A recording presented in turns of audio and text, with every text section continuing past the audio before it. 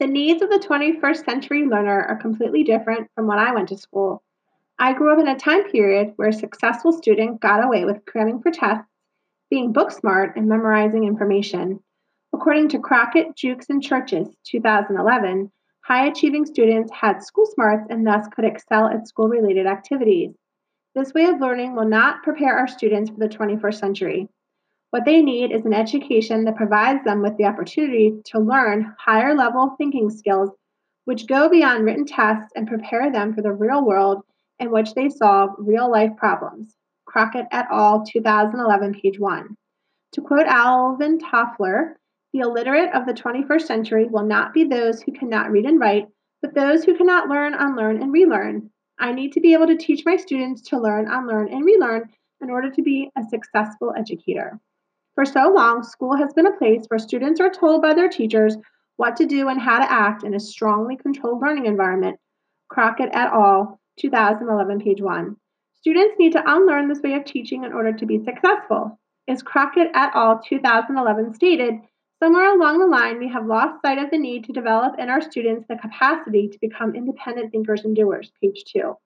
We need to introduce them to 21st century skills such as problem solving, creativity, innovation, and communication that will help them to be successful in the modern world. Ram, 2019, page 71. First and foremost, in order to help my students unlearn and relearn, I need to do it myself. I need to take a deep look at my current teaching practices. Bali, 2013, stated that teachers will slowly but steadily have to unlearn what they have learned over a period of time and relearn what the need of the hour is. Page 30. I need to be willing to embrace good teaching practices that will better prepare my students to be college and career ready. According to Kim, Braza, and Seidman, 2019, in order to create 21st century learners, we must focus on teachers' 21st century skills and reconceptualize how we can evaluate and train teachers. Page 112. The classroom is a place where students are observing the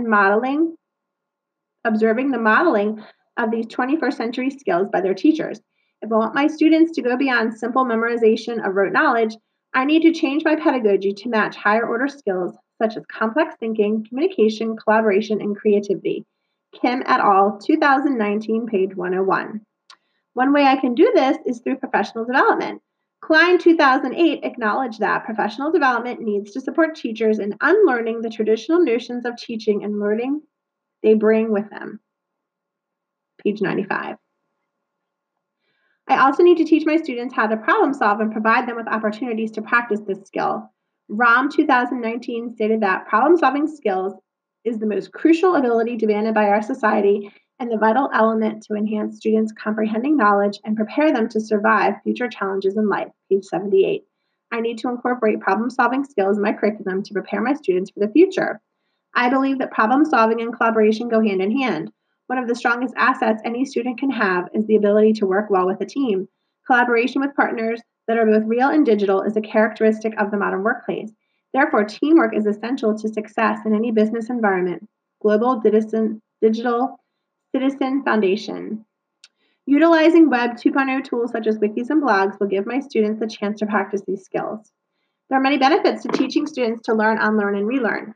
The most important is that students will learn to take ownership for their learning. We'll also teach them the skills needed for future jobs.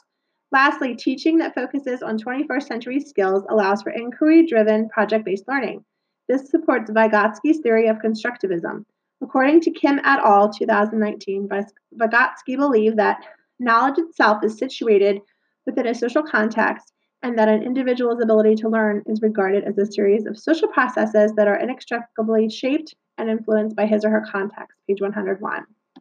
There are also some challenges when it comes to teaching students to learn, unlearn, and relearn. One challenge is that schools are not set up to prepare our students to become college and career ready.